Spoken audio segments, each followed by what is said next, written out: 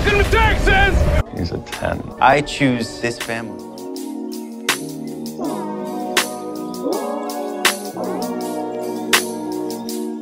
Hi guys, and welcome to episode 20 of 911 Lone Star Roundup. I'm one of your hosts, Grace, and with me are my lovely co-hosts, Katie. Hello. And EJ. Howdy. Today we will be talking about season 1 of the original 911. Just like Lone Star, we aren't recapping the season. We're just going to be talking about the highlights and what stood out to us and our thoughts on it. So let's get started. Oh. Well, I mean, this is where Lone Star came from. I mean, this is the beginning. It's amazing to think of how far we've come.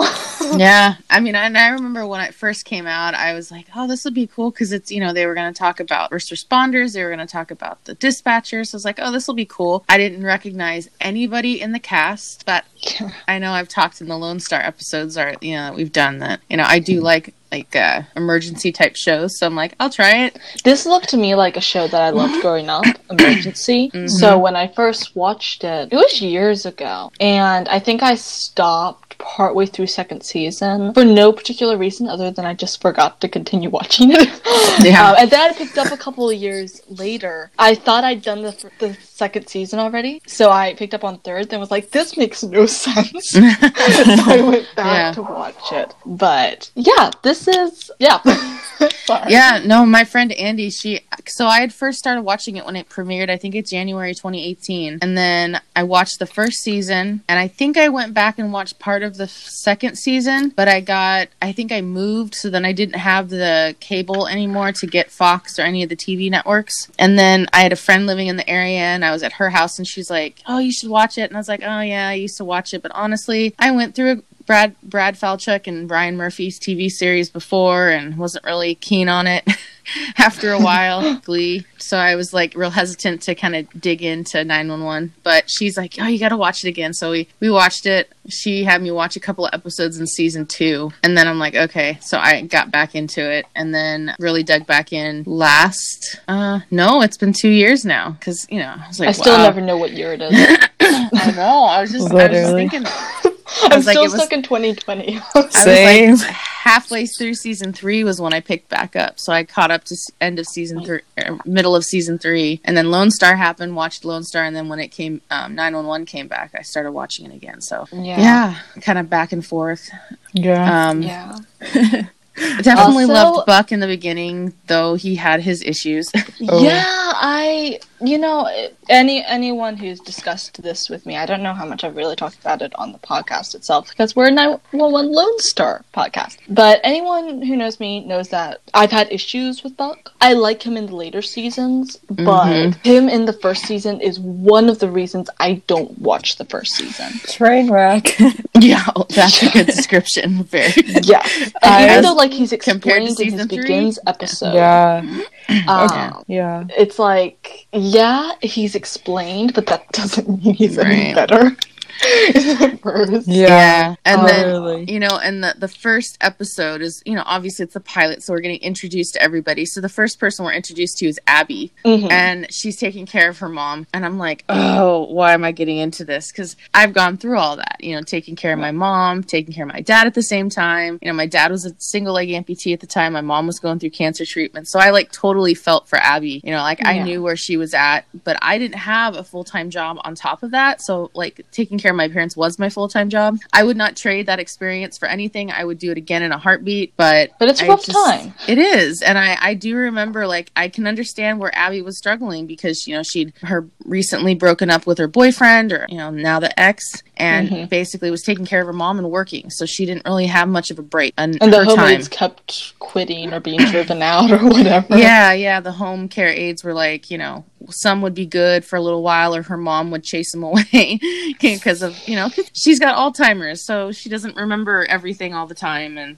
so I definitely felt for Abby at the beginning. And I honestly, through the whole season, I liked Abby and I felt like she was a really good character. And for me, she went through the same things I went through, the struggles I went through as struggling with her mom and the health of her mom. And I think she was good for Buck, but when we learn the difference in things later on in the series is when I I really changed my tune on Abby. But when she left, even, I was like, okay, she's going to see her do her own thing because she needs some time to herself. I can understand that because I kind of had to do the same thing. You kind of have to rediscover yourself after putting yourself into so much taking care of other people. Yeah. And, like, she is not only taking care of her mom, she's also a 911 dispatcher. So, literally, her whole life is dedicated to helping others, which is great, but you crash. Yeah, I'm actually same boat. Like, not personal experience-wise, but I liked Abby first season, and she was good for Buck. I think they didn't do her justice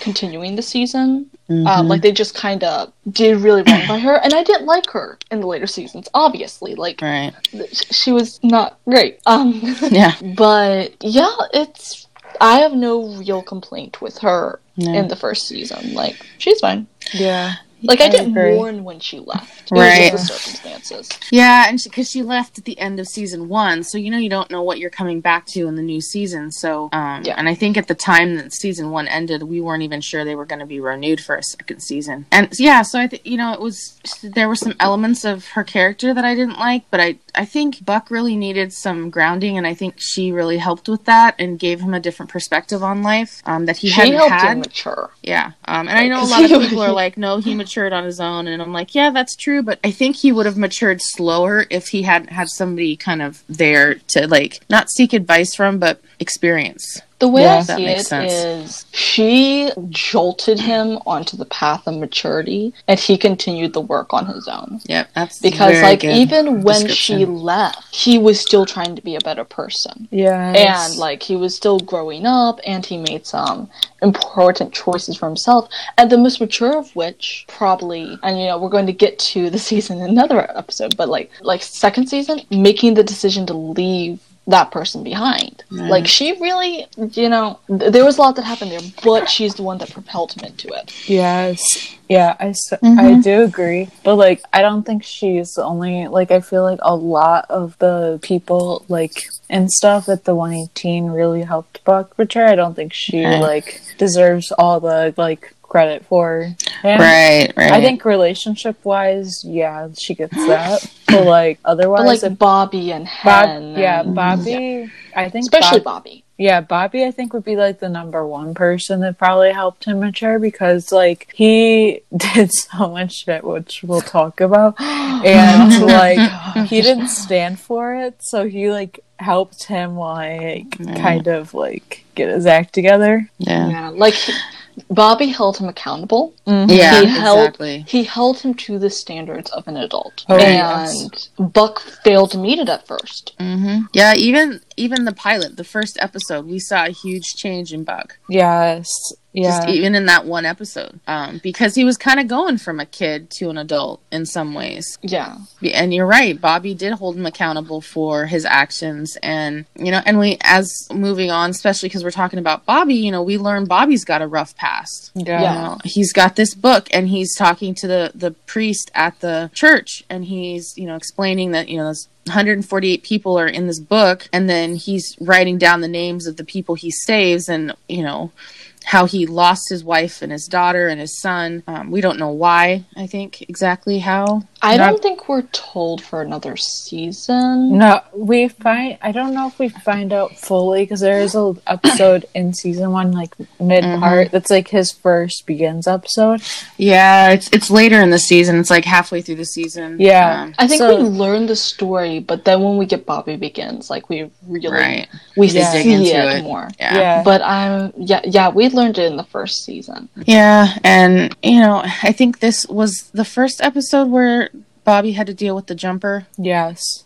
Yeah, I think that was their first call. And, he's, obviously struggling with, losing her. And so, and then even the priest was like, it must be hard being a first responder. And, and then Bobby's like, you find ways to cope. And then we also find out that he's an alcoholic.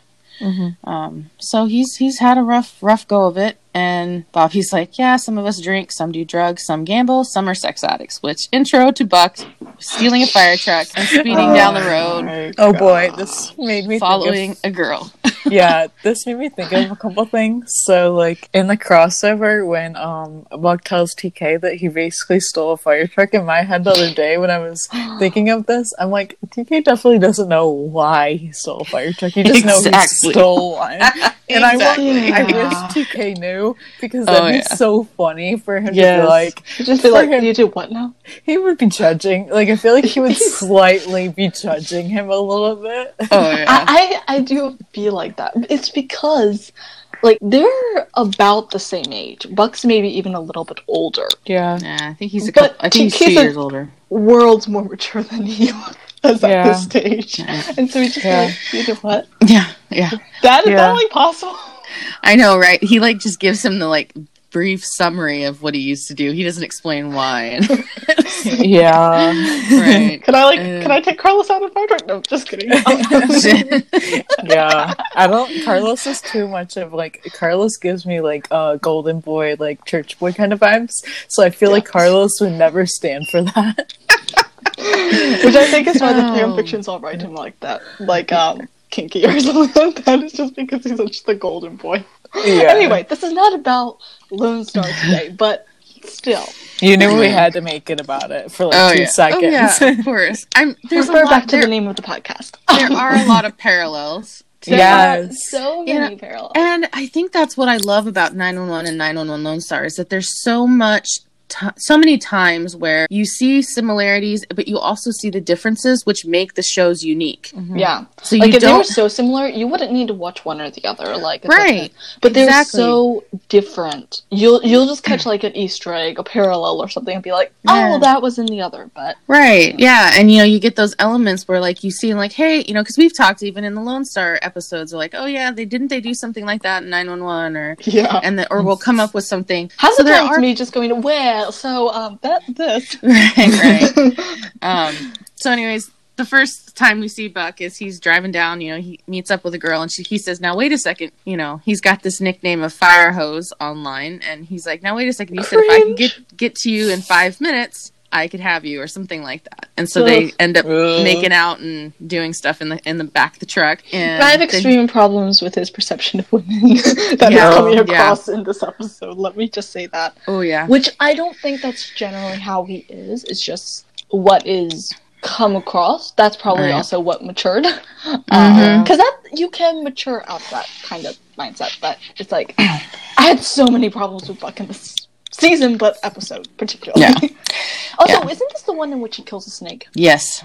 Oh yeah, I forgot about that. I will forever begrudge him that. Just like Hen. Just like Hen. Yeah, like, wow. I remember Hen. She's just like, yeah. Is your solution for everything killing everything? Macho white boy types. Yeah. It's like, why don't we just kill it? I mean, she's not wrong.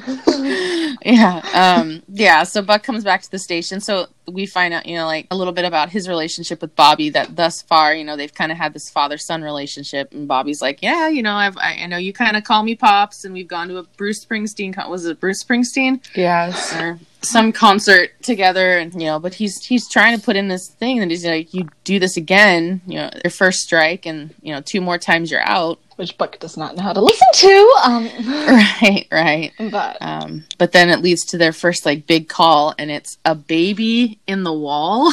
That's when you know this is going to be an interesting show. Yeah, that was so, like, disturbing. That's random. Mm-hmm. Like, because like, somebody gave birth on a toilet and, like, flushed it. But I'm like, how does that happen? Like, like, I think wasn't it a teen trying to hide the fact she was having a baby or something like that? So she... Okay, quick warning for everybody watching or listening to the episode. I have been busy with midterms, and I have not watched the season in a long time, so I'm literally going off of notes right now.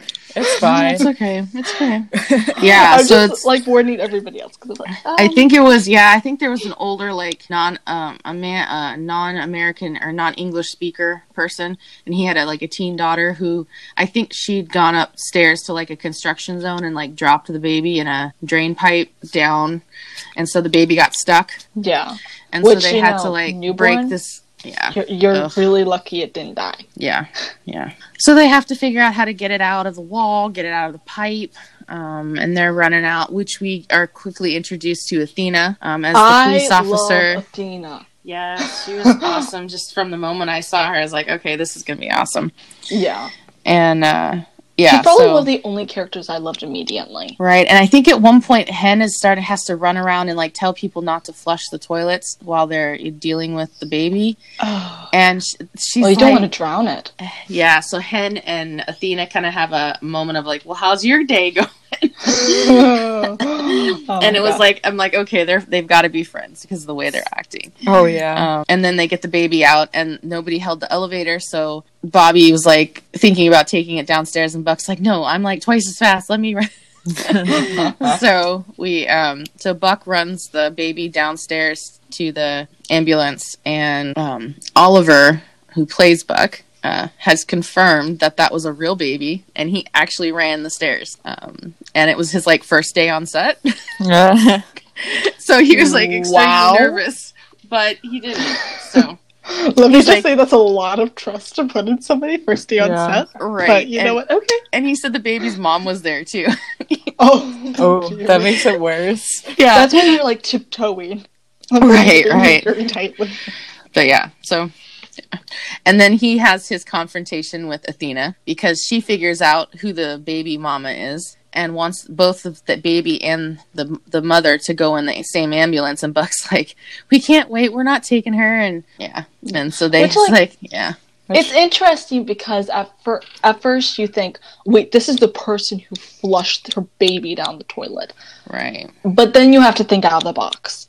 And that's what Buck wasn't able to do. So, I'll be honest, I think he shouldn't have done it, but I'm not condemning him as much for it because, okay, yeah, first thoughts, yeah, that kind of makes sense. Yeah. But if I remember correctly, he was not even very nice about saying his opinion. So, that's it. If it was a grown, like, if it was a teenager, if it was a grown adult that did it, then I would be like, okay, I agree. Right. But it's a child, so, like, you kind of have to, like, be like, well, they didn't, but, like, they did know, she knew better, but, like, she also didn't because she's a child. She's a child, she was scared. So it's like, perceptions and information matter. Right, and at first, because Bucks tells her, like, if this baby dies, it's on you. Wow. And, yeah, didn't remember that part. And then when they get to the hospital, Buck kind of has to learn. He's, like, trying to stay with the baby and go inside, and Bobby's like, no, you stay here. He's like, our job ends at the doors. And then Athena shows up and goes off on Buck about how the girl was, she flat out says, that girl was no more a child than that baby was. And she's like, it's not your job to decide whose, life to save. He goes, actually, I thought it was our job. And you don't go up against her. No. Yeah, I'm like, this is the beginning of a very rocky relationship between Buck and Athena. Yeah. Which is interesting because we get that talked about in a later season. Oh, yeah. Because they're being like, he's growing on me. Yeah, right. Yeah, no, you definitely, it took a season, but... Well, and then you kind of see this, and I was thinking back, and I'm like, okay, maybe the reason why Athena was so, like, tense, because obviously, like, kind of in this same episode, we're finding out that she's been married to a guy for 10, 15 years who comes out gay and has been hiding being gay all their relationship. And they have 2 children together, and he just decides to tell the kids, and the kids get upset, and she wasn't ready for the kids to know, and he was just like, I want to do it. So she's struggling at home with, her life, the family she had planned of having and continuing is kind of breaking up around her because her husband's, everything's changed. So she's dealing with a lot of stress. So I was like, some of the attitude from being stressed, or was it actually like all from the scene? No, it all factors. You can't leave that much of your life behind when you when you put on the uniform. So probably part of it was stress from her life. Also, her being a mom and like worrying about her kids in the same episode, like that translates too. So like obviously, it was the call in general, but her as a mom and her as a stressed out human being. Yeah, definitely. So then we get the call that we were just talking about the snake, and it's a woman is being strangled by her yellow and white Bernese python, because that's the one that strangles people strangles their food to death to kill it. Ugh. And you know, they're trying to figure out how to get the snake off this woman's neck, and Buck ends up hitting it, and you know, there's this banter back and forth. And we also kind of learn too that Chim is dating a gal who's turned on by all the first responder type job calls he talks about. Those can be the dangerous ones. And he's like, I'm totally using this as a story with Tatiana or whatever. And I'm like, I did not like that girl. No. And we will talk about Hated that later her. because she gets in, but shoo. Man. And then, so the gal that they end up rescuing, because Buck does end up unfortunately killing the snake too, so it'll like loosen up. I will never forget. There was another way. That's all I'm saying. There was another way. Oh yes, there was plenty of ways. Just get a zookeeper out. Like, okay, yeah, I'm done. They could. I mean, honestly, because I've seen it on other shows, they could have given the snake a sedative that would have helped calm it down or slow it down. Yeah. Which might have released some of the tension. Also, general advice for people: maybe don't get a 20-foot python.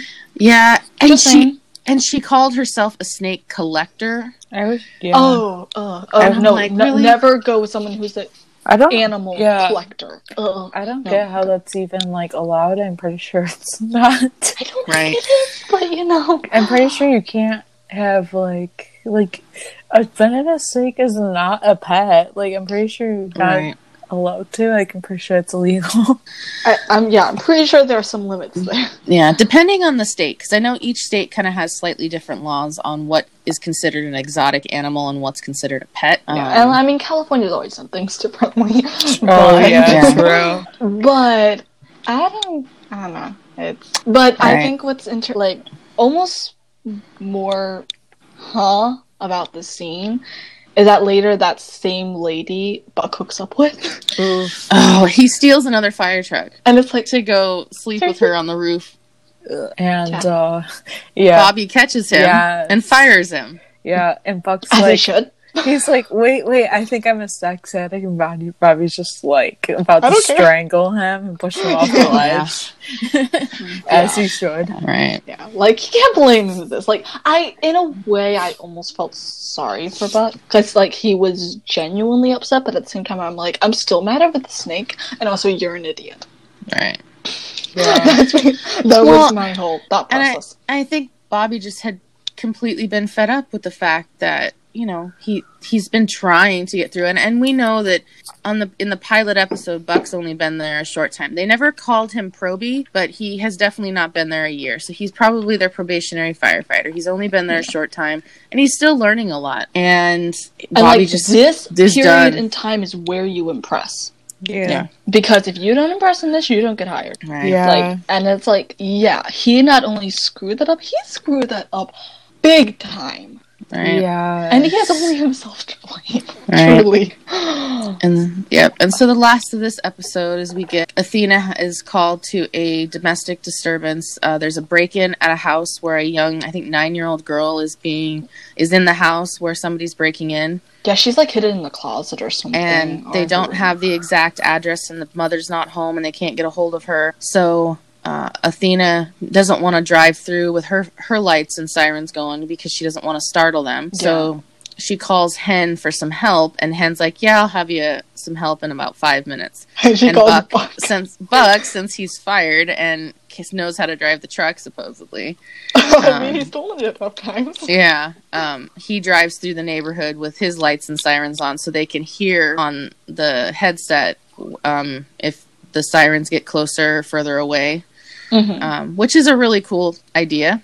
Yeah. And thankfully, through kind of the process, Buck kind of redeems himself with Athena, even though she's still pissed at him. He did an epic move. The guy was trying to escape on the motorcycle, and he took him down with the hose spray, which that is a force, great force of water. Yeah. Yes, So, okay, a little bit of redemption, even though still not all solved. And that gets him hired again. But, yeah. And he finally admits at the end, he's like, I think Bobby said something like, I don't think you understand the gravity of this job. And he's like, I understand the gravity of what I lost. So he's like, kind of finally gets it. Yeah, I've got that line. That's like an epic line. Yeah. Kudos. season 1 Buck. Right. And then in the next episode, it starts up with, he loses somebody on a call, pretty intense call. The roller coaster. My heart just broke on that. Yeah. Yeah. The roller coaster. And Buck has to climb up there to rescue these people that are trapped, and this guy is hanging, and he just lets go, and Buck was doing everything he could to get him to grab onto him, and he wasn't willing to, and he just let go. Yeah. And so it was Buck's first loss. And we find out later that the same guy had been dealing with suicidal ideations for a while. Mm-hmm. And so it was most likely very intentional. And so, that's even worse because, it's a rough time. And I really felt for Buck in this because, first loss is always the worst. And someone deliberately stopping themselves from being saved, that's very conflicting. Right. And we didn't mention at the end of the pilot, we also see is that while the firefighting, or while the truck was going through and Buck was helping with that, he was on the phone with Abby. Oh, yeah. And she kept calling him Firefighter Buckley. And then later on in the second episode, Abby is watching the news where Buck is being interviewed about the guy falling. And she calls him to check up on him, if I remember correctly. She does. Which I thought that was kind of sweet. Mm-hmm. Yeah. So there we see the blossoming beginning of a relationship with them. We don't know where it's going. Yeah. And they go back to the station, Buck and the team, and they're talking about it. And then Athena comes in, and there's the joke about, we don't usually let police officers come, hang out with the firefighters, but we'll make an exception. Because Hen says she's going through some stuff at home. Yeah. And I love the description Athena comments. Because they're talking to Buck about his first loss, and she says, well, you know why we wear the uniforms, right? And he goes, because we look good in them or something like that. Which that's very typical. Yeah, and a couple of others say something, and then she says, we wear it because then when we take it off, all that stuff can go away, and we don't have to take it home with us. Which that requires a lot of compartmentalization. Right. It can be done. And that comes with being in the job for a while. Yeah, you got to train yourself to do it. In this episode, we also meet Carla. I love Carla. Me too. Yes. I was so glad she stayed in later seasons. I love that woman. Same. Yes, I do too. Yeah, I love Carla. She's awesome. And she shows up, and Abby's mom had been locked in the bathroom, and she very calmly talks her through opening unlocking the door. And I had experience with that, and now I'm taking care of people, so I am a Carla. So we have a very own Carla in the house, people. Oh, we do. Yeah. But so I love kind of seeing that element represented as well, because first responders, come in different jobs. Yeah. Essential workers, first responders, all links in. Yep. Yes. You take care of people, so we don't have to come in at some bigger point. Right.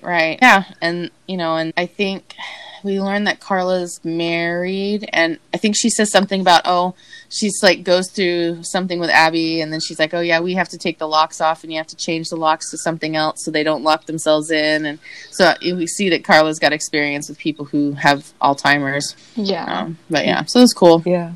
And then I think this is the same episode we get the Dobermans are attacking this guy, so Athena just stops at the closest burger joint and to get some hamburgers. She gets everybody out the drive-thru with her sirens. I'm I'm not sure that's technically allowed. Yeah, she cuts a bunch of people off, and she's just hold. She's it's emergency. Can I have some cheeseburgers, please?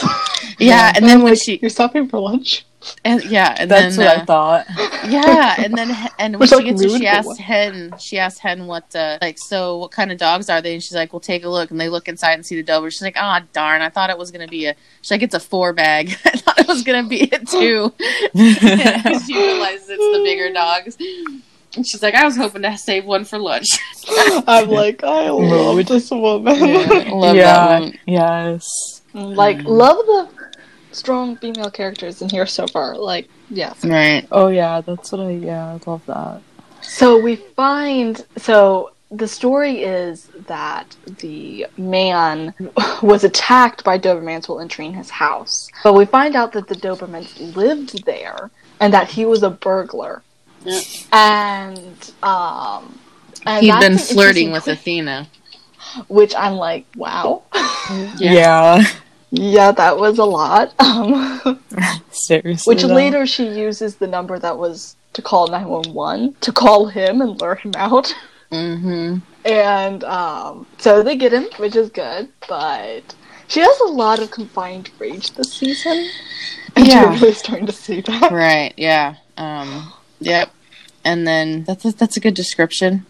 And what else happens in this episode? Oh, yeah. Bobby encourages Buck to go to counseling, which is also when we learn that Buck had gone out for being a Navy SEAL. Mm-hmm. And Bobby's like, oh, I didn't know you were in the Navy. And he goes, you don't have to be in the Navy to join the SEALs. He's like, but they just want robots. And he's like, I couldn't cut the emotional ties off to things. Which that is so Buck. Like, throughout all the seasons, this is one particular consistent.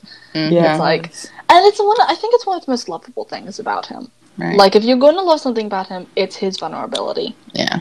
Yeah. So it's like, yep, I can appreciate that even in this. Like, right. Okay. So he goes to counselor. And they hook up. Yeah. Halfway through the session, he goes, I gotta ask you something. And he's like, did you friend request me on Facebook? And she's like, you should probably delete that. Because apparently she saw him online or whatever and was gonna friend him. And then she's like, yeah, you should probably delete that. And they end up hooking up on her couch. Which I'm like... Very unprofessional. And I'm pointing fingers at both of them, but also especially at her, because she's professional. Mm-hmm. Yeah. Yeah. And that should never have happened. Exactly. Yeah, there's no way she has. Really discouraging. Yeah, there's no way she has a job like that anymore. She if definitely lost her license. If I remember correctly, in season 2 or 3, yeah, everybody's going to counseling. And Bobby says that she doesn't work for the department anymore. Yeah. Which I'm like, I hope she doesn't work anywhere anymore. Right. I guarantee she probably doesn't. Yeah, like it was interesting to get that closure, but like you can kind of figure it out. Like nobody's gonna keep her with that mark on her record. Yeah, because honestly, we don't ever find out if anybody actually found out. I'm sure Buck said something, but like I don't think he did it in like if he felt like she was abusing her position or anything. I don't think it was officially reported. Yeah, I feel like Bobby like unofficially got her fired or something. Possibly because I think the way it comes up in season 3 was like Buck says something like, "Gosh, how did was that the one I slept with?" And Bobby says, "Oh, she doesn't work for the department anymore." Yeah, and then Eddie says something like, "You slept with your therapist," and he's like, "Oh, I was going through a phase," or something like that. Oh, were you? Which I loved it. He's just like, what? How did I not hear of this before? Right. Which that's when you kind of get the sense it's not been talked about since. Right, yeah. And then at the end of this episode, we have May attempts suicide with overdosing on some pain meds of Athena's from, I guess it's an old injury. Yeah, an old injury or like dental work or something. Yeah, from like a year ago. She said, I don't know. I couldn't watch this scene. Like, I can't. Like, I have too many like personal connections to stuff like that. So like, I was just like, I know it happens, but I can't watch it. Well, and it's the same. Yeah, it's that, and it's the same for me with TK in season 1. Like, it's tough to watch that scene where Owen comes in and finds him on the floor. Yeah. You know? Yeah, both scenes I can watch without too much difficulty, but like it's always really heart-wrenching, and it's like even if, TK's was inadvertently trying to kill himself and Maeve's was like actually, it's just like it's really rough. And I've never been the biggest fan of May, but I really felt for her. I probably liked her best in this season. Yeah, honestly, because she was going through what a lot of kids go through. She was being bullied in school, and she took it out in the way that far too many kids do, which is attempting to kill herself. Which goes into the next episode, which is where Athena takes her to the hospital, and then Michael shows up with whoever he'd been out on a date with. Glenn, I think it was. Yeah, I think so.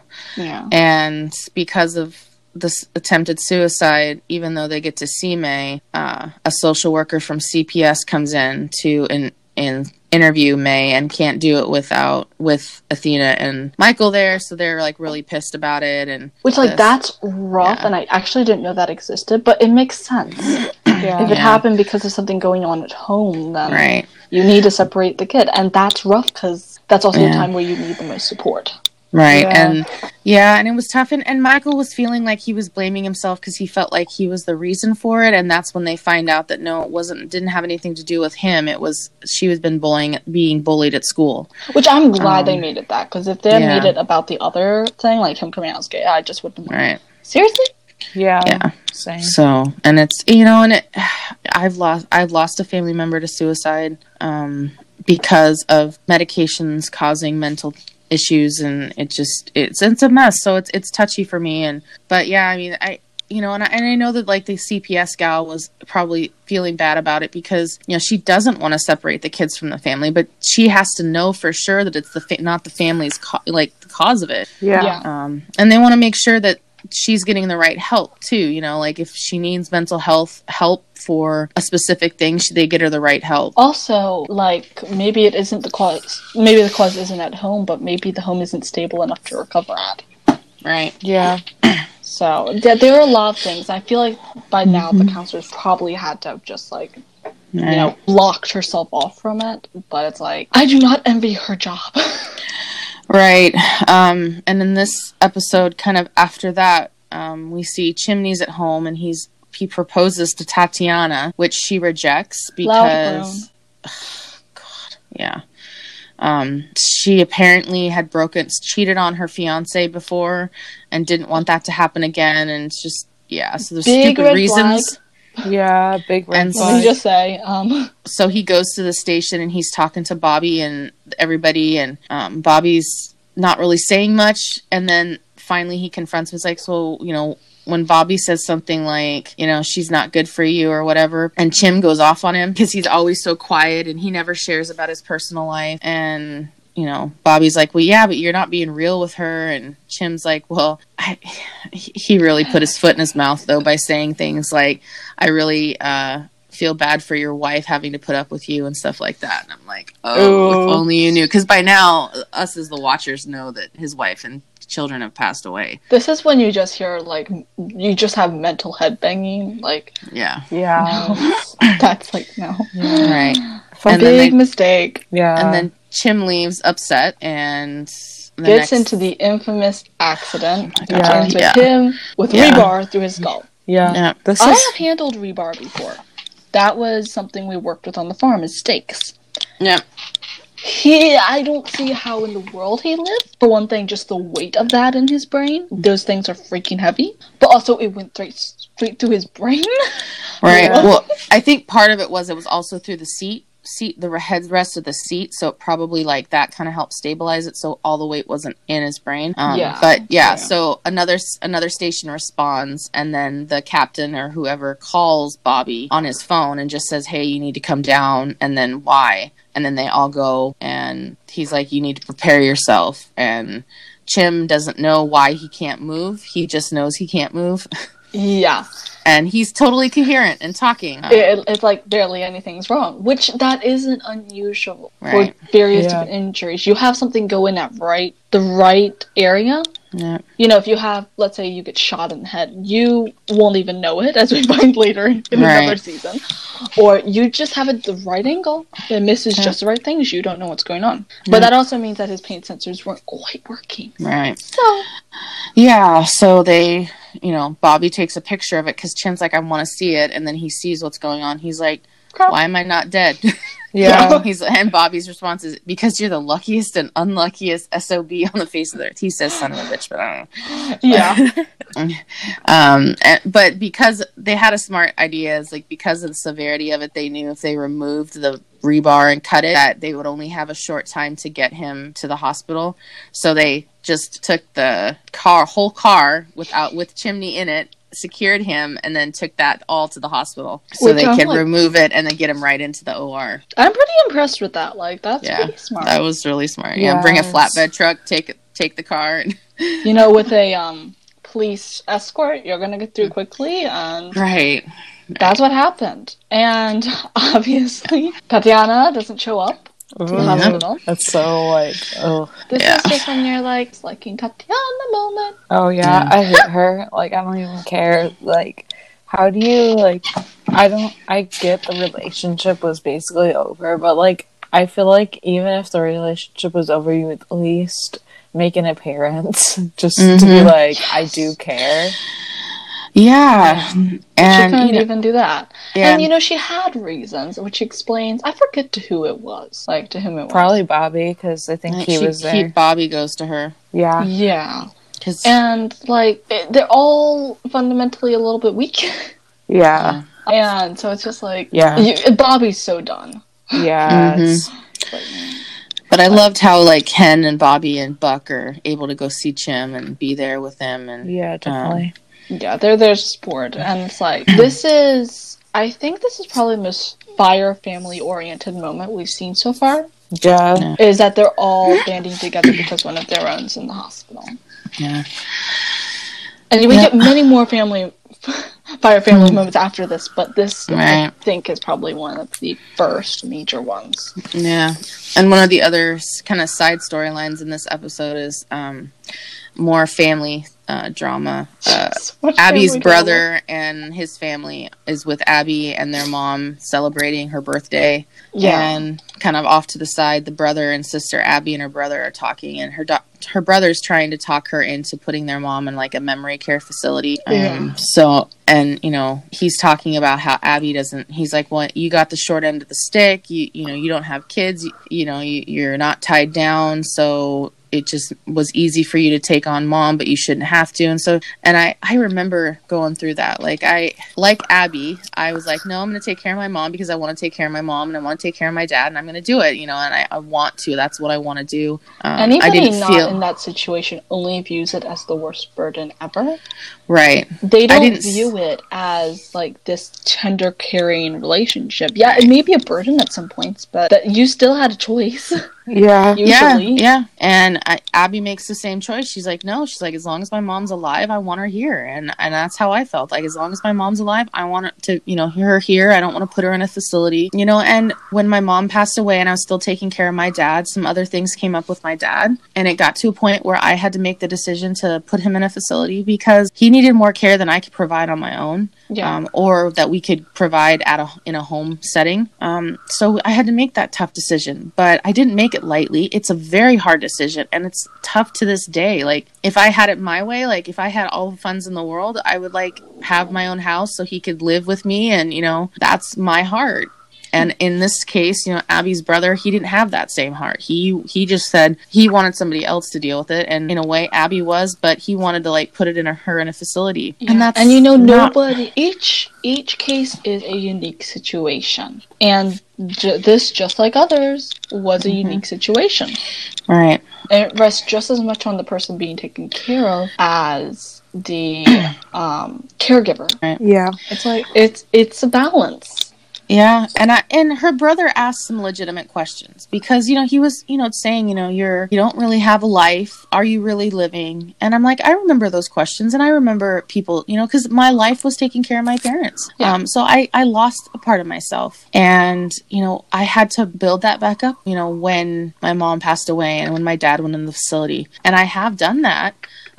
So I definitely can relate to all the things that Abby's going through during this season. But this kind of really hit home. And I think this was about the point in the series where I was like, do I really want to keep watching this because of the Abby storyline? Just because I wasn't sure like I could mentally handle it. But I think now I'm thinking back, I'm like, yeah, I can handle it because I've already been through it and I was already on the other side of it. Yeah. Yeah. So it was just slightly hit me. Fresh. Right. Yeah. And I think that was the end of that episode, and we moved into the big episode of the plane crash. Oh yeah. Yes. That was a tough one. Yeah. So this is one of my favorite episodes. I have two favorite episodes in the season. This was one of them because of the airplane. It was also one of my least favorite episodes because of the Athena storyline in this one. Because she hunts down the girl that bullied her daughter. Yeah, I don't like that. I understand the compulsion. I understand it, but it's just But like... that was a very bad call. And I have such bad secondhand embarrassment that I couldn't handle, like, her getting scolded afterwards and stuff like that. I'm like, I skip through that all the time because I'm like... Yeah, no, I didn't even, that was like... so bad. Yeah, also, that little girl... just saying. Yeah. Yeah, the first thing in this episode that was, like, the book being brought up by Buck. Oh, yeah. He's like, what is it about the book, too? Like, Hen? Hen. He's like, I'm gonna go ask him, and Hen's like, she's like, make sure. No. She's like, she basically says, like, make sure he hits me on the side of the face where you don't have a mark. That's so good. Oh my god. And she's just like, huh? Yeah, and he basically does, like, what he shouldn't do and goes over and asks about the book, be like, I read it, and Bobby basically snaps at him, as he should. And I'm like, Puck, seriously? Like, what? Like, you don't know what it is. Seriously towards both of them. Yeah. Because I don't dislike Bobby in this first part of the season, but I'm not fully endeared to him yet. So it's like, okay, that's a little extreme, but also, Buck, seriously? Yeah. Well, like, now as, like, with time going on, I understand Bobby better, but I think at the time of first watching, it was like, huh? Yeah. Like, I kind of understand it, because, like, some people have, like, private, like, things that they keep, like, journals and stuff like that, and maybe that's what it was for him. Yeah, like, I don't go over and, like, be like, I read your book, because, like, that's none of your business. Oh, absolutely. And, like, and it's just like, I want him.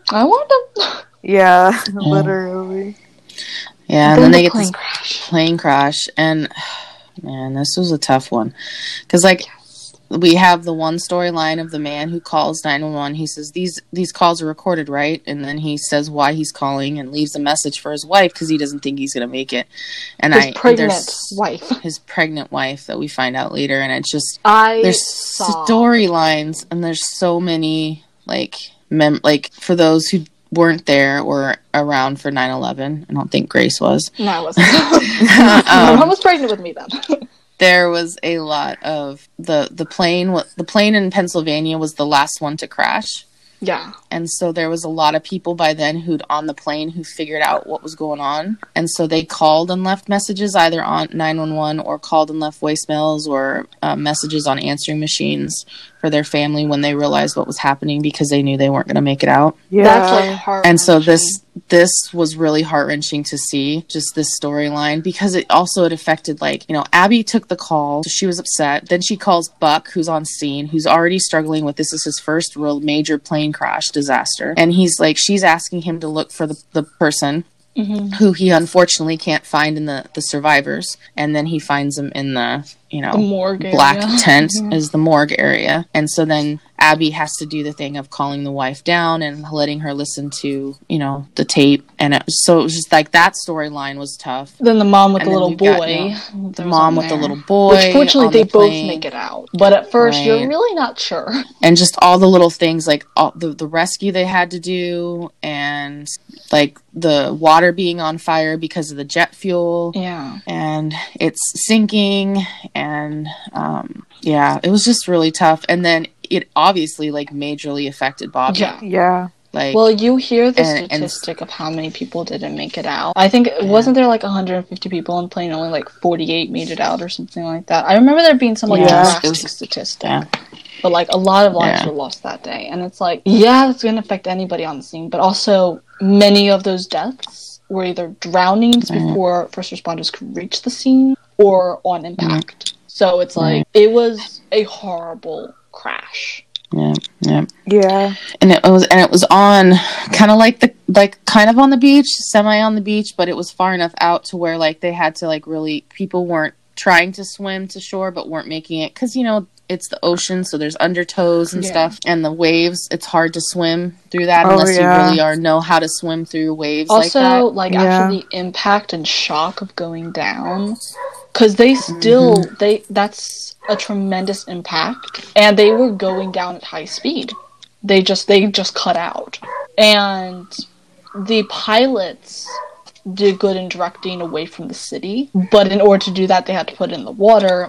and that meant Right. I don't know if the impact would have been lighter hitting the water, but if somebody was dazed or they were totally disoriented, they could have been heading away from the city. Like, it's not a good situation either way. Right, and I think, I think pilots, like, because we've seen the storyline of Sully, the pilot in New York that landed his plane in the Hudson, and he did it. He saved everyone on the plane by doing that, because if he would have landed near where he was going to crash, it could have been severe loss of life. And so he was investigated because of it. So in this situation, like, the pilots probably realized if they land near the city, they're going to crash and cause loss of life. Whereas if he lands on the beach, he's losing the life of maybe a part of your passengers, and so, like, you have to balance out the pros and cons of each side, which is a tough decision to make. Once again, a flashback to 9/11, because if I remember correctly, there was a plane that landed in the field,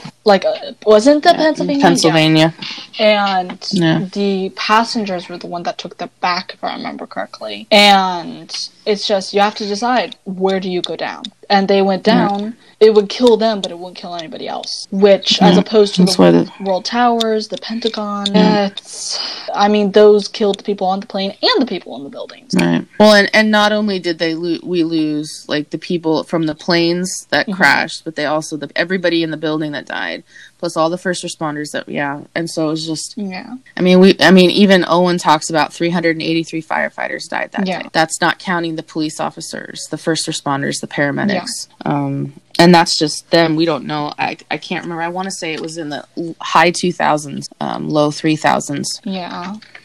Of people we lost that day just from the 9/11 alone. So it's a really tough thing to talk about. But I really think 911 did really well with it. The number of victims at the World Trade Center was 2,753, which the overall death toll was 2,996. Oh yeah, that makes a lot of sense, because, like, I've seen the pictures of the people who have died and stuff since I've been to, like, the memorial and stuff like that, and it's literally like so many.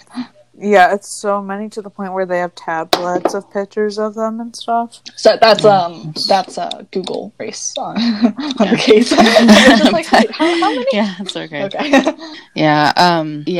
But I feel like 911 did pretty well bringing elements of that into the show without, like, recreating it exactly. And then we, have the other storyline. So after the plane crash, we see, like, Bobby's kind of in shock almost. So he goes home and he sets a place for 4 plates and then, like, starts drinking because it really affected him. Yeah.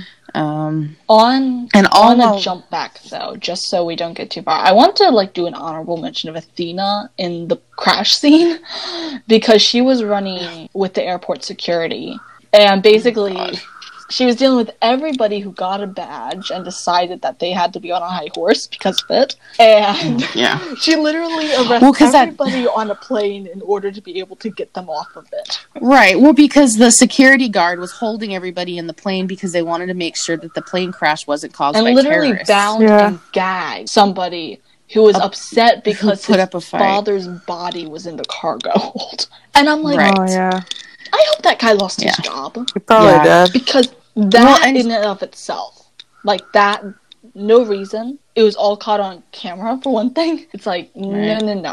You were not the one being assaulted. Well, and Athena, when she was there dealing with it, she was already pissed from the fact that, of dealing with that snotty girl who'd been bullying May. The parents. So she was not in the mood to deal with these, the drama. Yes. And so when she saw the video of what the guy was doing, and the security guard, detains the guy because he said he was assaulted, and then he tries to touch Athena when she tries to remove the tape. She's like, oh no, you don't touch me. I'm like, yes. My mood whenever anybody who I don't want to or have invited to touches me, I'm like, oh no, you don't. Oh yeah, it's like, no. And she's like, And so she does end up arresting everybody. She's like, well then they're in my custody, because the guy was working for the airline CEOs. He wasn't working for, like, an actual police department. And so she's like, well, you're in Los Angeles now, it's my jurisdiction. And he's like, no, they're still on the plane, so it's my jurisdiction. And so there's a fight over that, and I'm like, really, dude? And then she arrests everybody as well. They're in her jurisdiction. And it's like, Yeah, okay, I applaud. Yeah, I but- don't know if that's necessarily something you could get away with in real life, but it's a TV show. Yeah. Yes.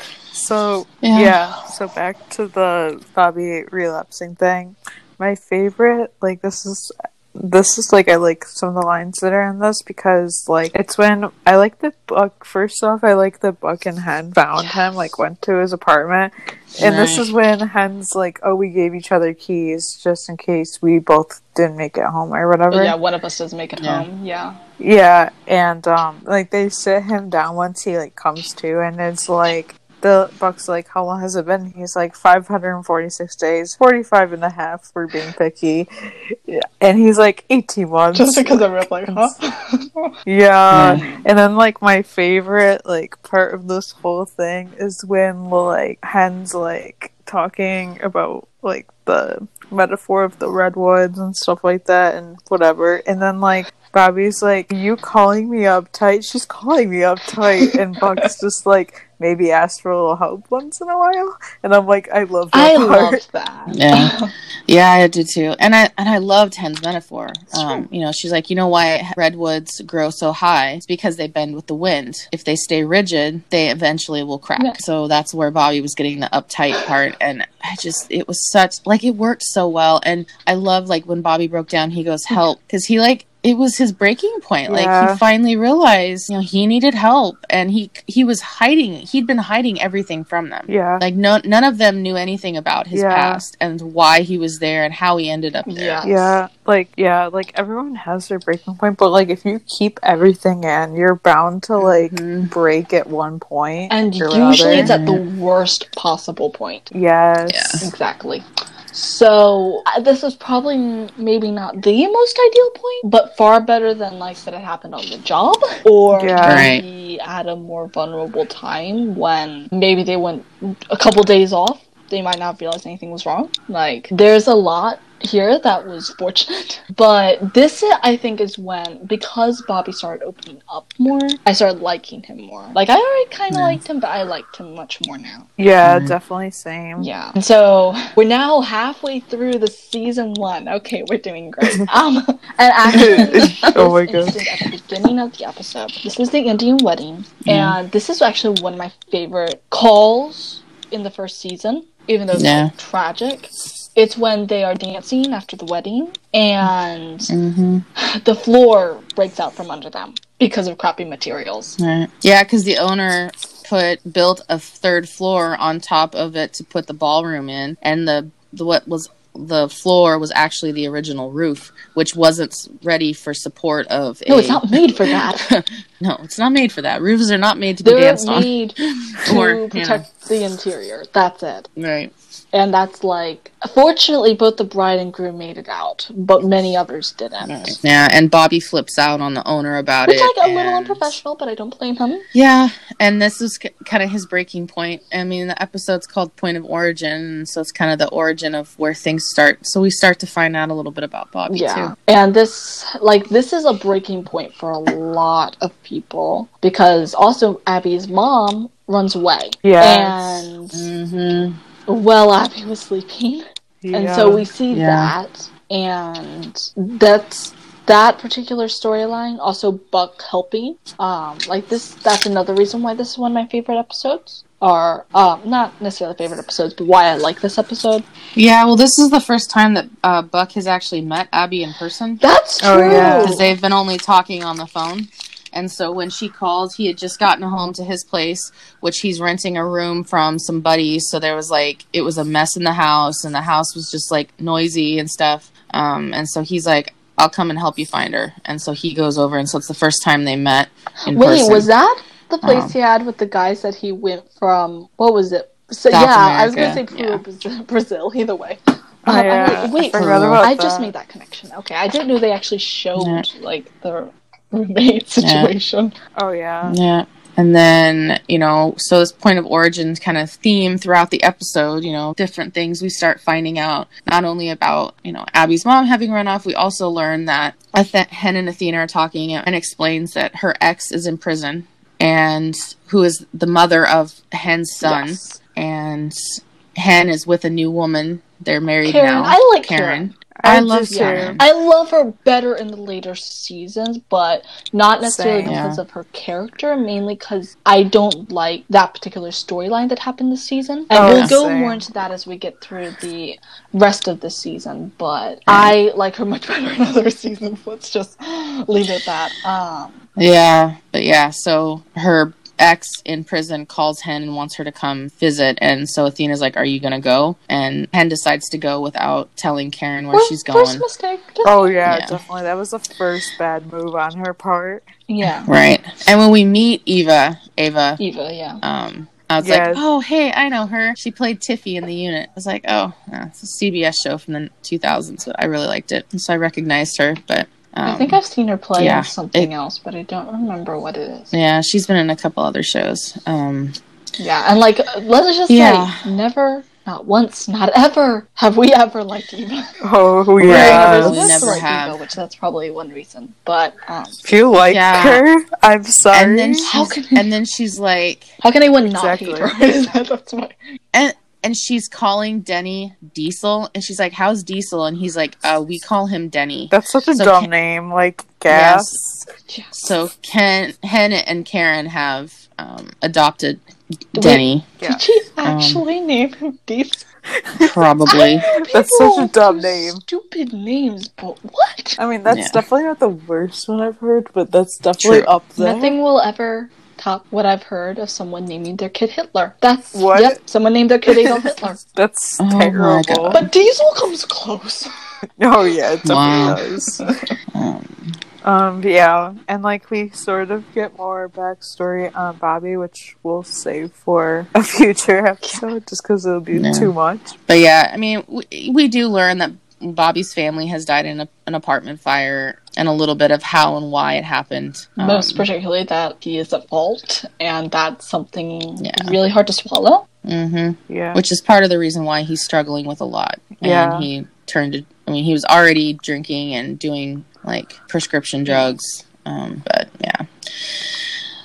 so also in this episode, so Buck is out driving around with Abby, and he's got his Jeep, which we learn later on is special to him. Oh yeah. It had been Maddie's Jeep, or at least a Jeep had been Maddie's. While they're there, they come across an accident, and Buck and Abby help rescue a little girl who's stuck on a floaty in a pool where a power line has come down and has been electrocuted the Manny of the little girl. And that's like, he's dead. Yeah.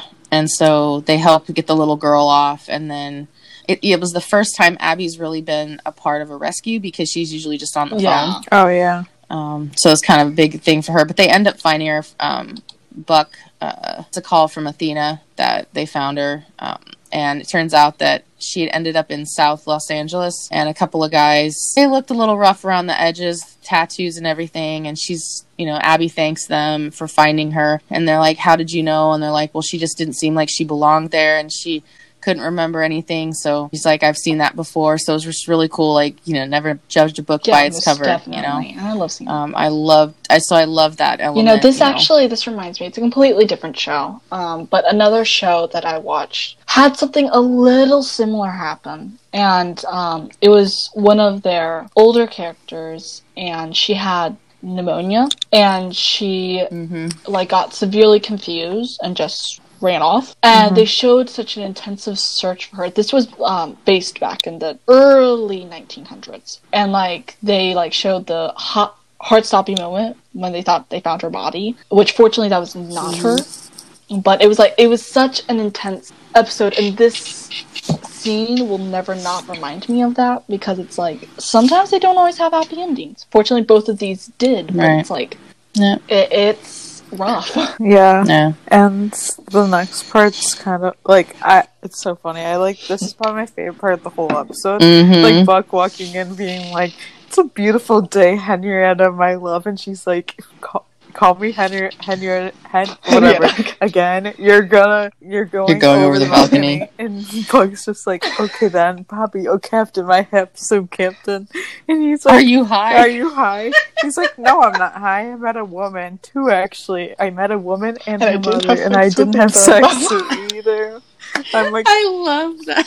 That scene's my favorite just because it's so, I don't know, it's just so funny. Oh my god. Like, I love that line. no, I'm not high. No, I'm not high. I did have sex with either of them. It's like, I'd hope have not. to specify that exactly? You don't have sex with either of them? Because it's Buck. It's Buck, yeah. But still. Oh, is this the one with the car wash scene? Okay. Yeah, that's Yes. funny. The car Guy wash. gets cleaning and he gets wrapped up in a hose on one of the brushes. And the it car goes wash. round and around and around and around. And Yeah. the replay video, we have Buck and Hen. Or Buck and Bobby or Buck and Hen. I forget who exactly. Okay. Buck Buck and Bobby. But I was trying Yeah. to remember who was laughing first. Yeah. But they're dying of yeah. laughter. Yeah. So, like, Buck laughs first for the guy. Is like, replay it. And Hen's just like, be professional. Which And that is then Hen starts like, laughing. we get a later parallel, I just realized, of that in Jinx. Be professional! Oh, yeah. With the helium. Yeah. Hen, Mama Hen. Yeah. And, oh, yeah. And then she starts laughing. Yeah. She starts laughing, then Bobby comes in and was like, guys. And then he starts laughing, which And the is, guy, and the admittedly- manager or owner, whoever he is, still kind of looking like, huh? yeah, like, Yeah, and then he eventually gets into it and starts laughing too. yeah. But it's like, this is basically the first time that, like, you see Bobby, like, laugh or, like, be, Let like, loose. happy. Yes, Yeah. exactly. Which leads to him. Doesn't Hen and him have a conversation? Something like, she's like, I don't think I've ever seen you laugh that hard or anything like that. And Yeah, I think so. he says, well, he's like, let's go back to the station. He's like, I'll introduce you to somebody. And she goes, who? And she's like, I was me. like, oh. And it's kind of, he decides to kind of open up, I think, to the team. Yeah. Aw, I love that. Yeah. So, yeah. So the next episode is a Valentine's Day themed episode. Screech. Just saying. Yeah. Singles Awareness Day, as I like Singles to call Awareness- it. Yep. Oh, I love that. Singles of the world unite! Yep. Yeah, there's, I don't know, this episode was just like, This was all over the place. That's what it Yeah. was. like, I don't even care about most things that happen in the episode besides the, like, the most iconic thing that happened in this episode was probably, like, Buck basically choking on bread and having to be brought to the hospital. But even before that, Abby performing a tracheotomy on him. Yeah, that was. But honestly, the reason I remember this episode is because of the crazy chick who cut up her date, Oh yeah, same. That was God. and that held that, like, Athena get- hostage. Yeah. that was crazy. Yeah, that was She crazy was so episode. insane. Well, yeah. Shoot, the episode starts psycho. Like, this guy decides to fake an emergency landing in his plane so his girlfriend will open up the instruction manual so she'll see the "Will you marry me" sign. I'd have choked him. I'd have killed him. Yeah, I probably And she ends up, like, having a panic attack or something, and it causes her heart to stop. Yeah. Well, I was like, yeah, I don't think it was a panic attack. I think it was like, well, it was like broken heart syndrome. So like it mimics like symptoms of a heart attack. Yeah, that's it. Yeah, broken heart syndrome is a temporary heart condition that's often brought on by stressful situations and extreme emotions. It can also be triggered by serious physical illness or injury. Well, the first part of that, she had all of it.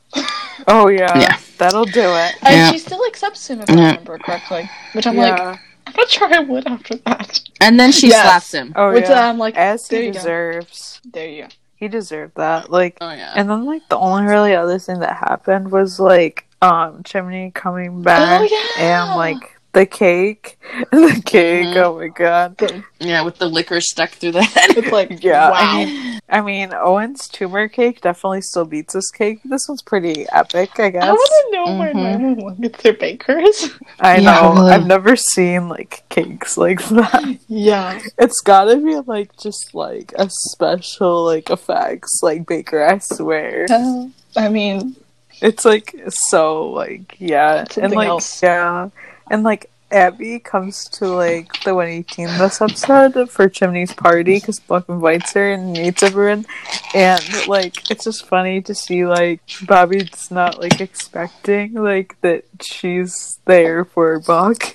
She's like, oh, my friend invited me. Oh, you're a friend of Chimney's? Oh no, and then Buck comes. yeah. Like, Abby! Yeah. Yeah. And I think probably the best line of this, and it's when Abby's talking with her mom and Carla about Buck and like she asks him on a date. He says no. But I think the best line of this was like, the right kind of no is better than the wrong kind of yes.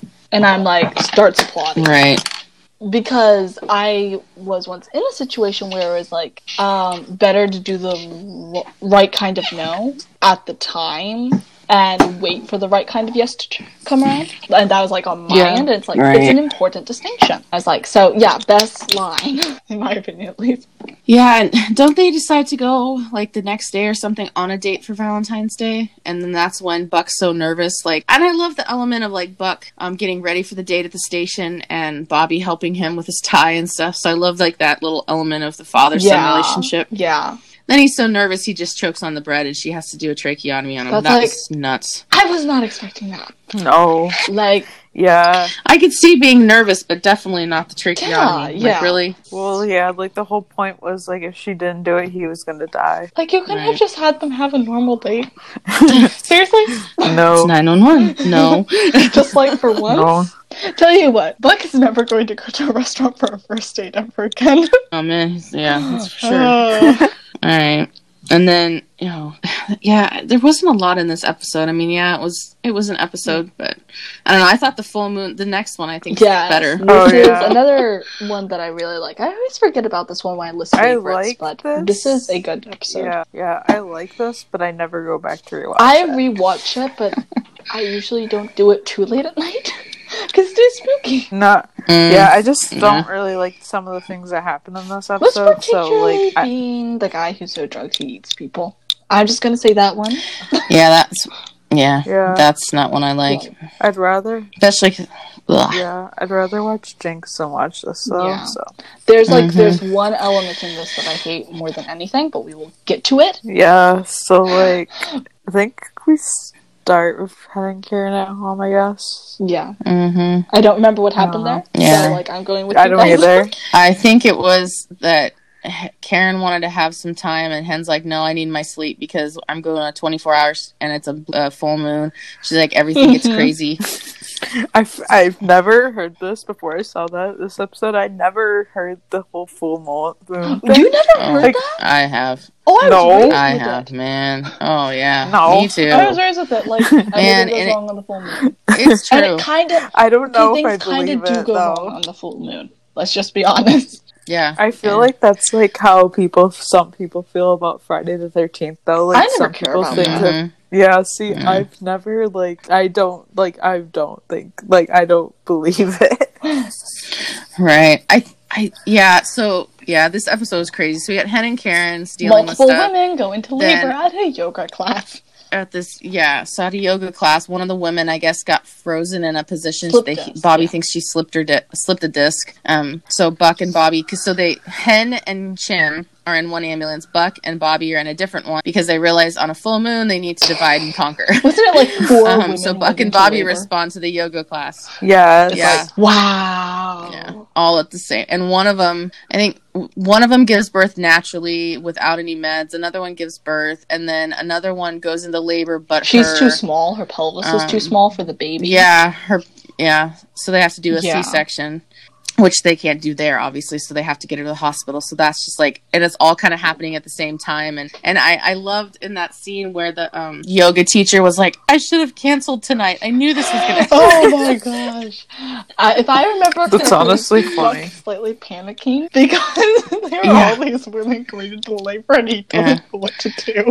Right. And Bobby's like, oh, I'll walk you through it. I've done it, a bunch of times. And, because this is obviously Buck's first time delivering a baby. And boy, does he get an introduction. Oh, yeah. And he's, that was funny. And then, unfortunately, we do have the storyline of Hen where she does end up, Ava has gotten out of prison, and Hen goes over and they end up sleeping together, which I hated. I could have handled dealing with Buck in the first season, but the Hen storyline on top of that with the cheating and everything is like the cherry on top of the cake. of why I don't rewatch the first season, because I hate that storyline. But particularly since Hen is in my top 3 favorites. Yeah, I can't get past, like, obviously I don't hold it against her, like, now. No, I don't hold it against her now, but it's still, like... But I can't watch it, and I don't like that this happened, because it's like, would that actually happen in real life? I mean, cheating is, like, inevitable. It's happened in real life. I know, but, like, on a full moon, I don't know if I buy it. I don't know. It's like... It's just, like, so, like, much. Yeah. So, like, if you're gonna cheat, if you're a cheater, you're a cheater. So, like, you're gonna cheat. But, like, this, I'm like, seriously? What? I think, for me, the only call in this episode that I really, like, laughed about and, like, was hilarious was the, because we learned a little bit of Buck about it. After the yoga class incident with all the pregnant women, they go to a gay couple at their house. And the guy's in the bathroom. He's having all these abdominal pains, and he's not sure why. And he's constipated. He can't go. And his boyfriend or his fiance or whoever's there is just like, I don't know what's happening, but he's being real ridiculous. Right, and they talk about sushi, and then the guy that's in pain and Buck start having a conversation about like health stuff, and then they're like, we can talk about that later, and they get in the ambulance, and the guy's like in pain, and he's like, I feel something moving, and then they look and see there's a tapeworm coming out of the guy. That's gross. And Buck's like, and Bobby's like, okay, well, we'll get you on some meds, and we'll do this, and Buck's like, well, I'll just take it out now, and Bobby's all queasy. He's like, seriously, you can deliver a baby, but this makes you queasy. Which, like, it's a worm coming out of somebody's arsehole. So I can understand why it makes him queasy. Right. Yeah. And then Bobby's like, how do you know so much about this? And he's like, well, we had to deal with them a lot. I spent a summer in South America bartending, and we had to deal with them a lot. And he's like, it's a circle of life. And the guy's like, yeah, I don't think Elton John had that in mind when he wrote that song. Oh yeah, that's great. I love that. And then that was a hilarious scene. And then I've always thought this doesn't have to say in the episode if we don't want to keep it, but I've always thought that was a bit interesting going back to sex after that. Oh man. And I think at the beginning of this episode we'd also had, I think it was Hen that said something about crazy things happen, or some normal people do crazy things on a full moon, and then at the very end of the episode, Buck shows up at Abby's and they end up sleeping together. Yes. So that was their first time together. Yeah. I didn't think they maybe I'm just getting a different episode in mind. I didn't think they slept together quite yet. Yeah, and not. Yeah, they do. Yeah, in this episode. I guess the other is just earlier. Yeah. Mm-hmm. Yeah. So moving on to Karma's a bitch. Because of the tiger element. Me too. And I'm kind of like, yep, you're showing it. You're showing it. Karma's a bitch. Okay. Yeah. So blood drive. Yeah, oh yeah, Yeah, I think, was it Chim that planned it because he had to get blood transfusions in the hospital because of his injury or something? Yeah, and he wanted to give back for all that he had and stuff. Mm-hmm. So it was his gift back. Mm-hmm. And stuff. And everyone donates except for Bobby, of course. And he's like, I won't do it, and stuff, and because he's afraid of needles. I'm like, I won't get blood, and I'm okay with that, but not because I'm afraid of needles. I just won't do it. Yeah. It's just I've had to have blood taken enough in my life where I'm just no. Yeah. I don't want to. I think I had it once when I got electrocuted. Oh no, I used to have to get blood taken twice a month for 8 months, so. Yeah. But I think Bobby does end up giving the blood. Well, obviously, because that's part of the story of the show. And then one of their calls is a porch pirate, is a woman's running up on people's porches and stealing their stuff.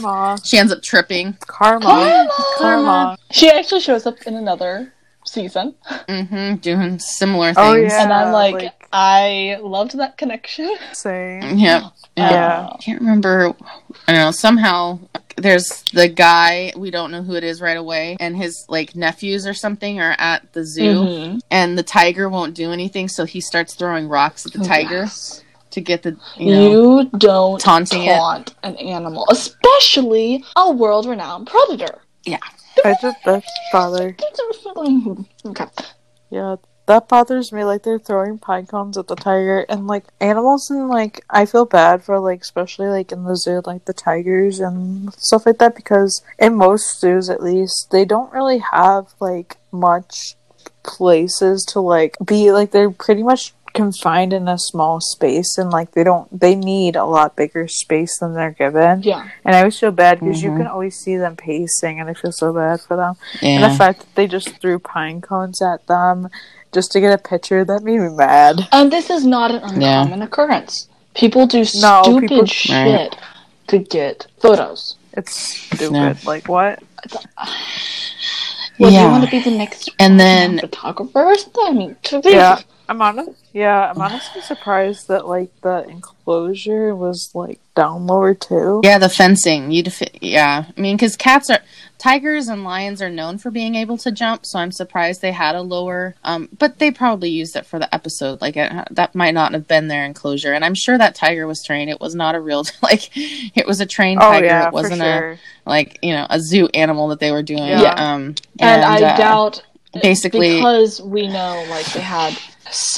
Whenever they've had to do stuff with animals before, they've had it'll happen in different shots. So the tiger was never actually thrown pine cones at, because with Lone Star, when TK was yelling at Buttercup was never actually there. Correct. Yeah. And so, which he was so upset about it.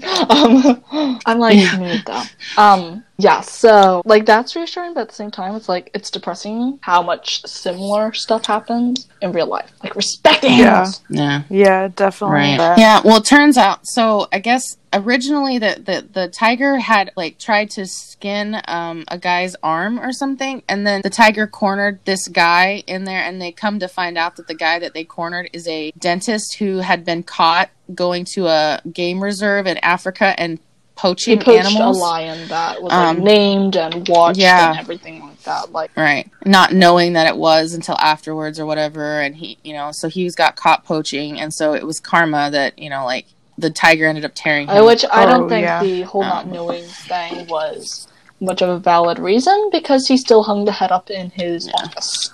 Yeah. Which I'm like, I don't like that. Go ahead, tiger, tear him apart. I'm like, I don't care. Go ahead. Which I'm pretty sure the guy didn't make it out that. Like, from what I remember of the episode, he didn't make it out. No. Which I'm okay with that. Like, okay. Same. Though, like, few things I actually like about, like, I like this episode, but like the few things that actually like stand out to me are literally like Bobby basically getting a call from the doctor after like donating blood, and him being like, yeah, we should like talk, but like in person, and like stuff, so he thinks he's like dying or something, and like so Chimney goes with him, and like the doctor basically tells him he has like gold blood because his blood can help like a lot of children and pregnant women that have Rhesus disease and stuff. Yeah, Rhesus disease, it affects pregnant women and unborn babies, and it can cause miscarriages and the babies to die, be born stillborn.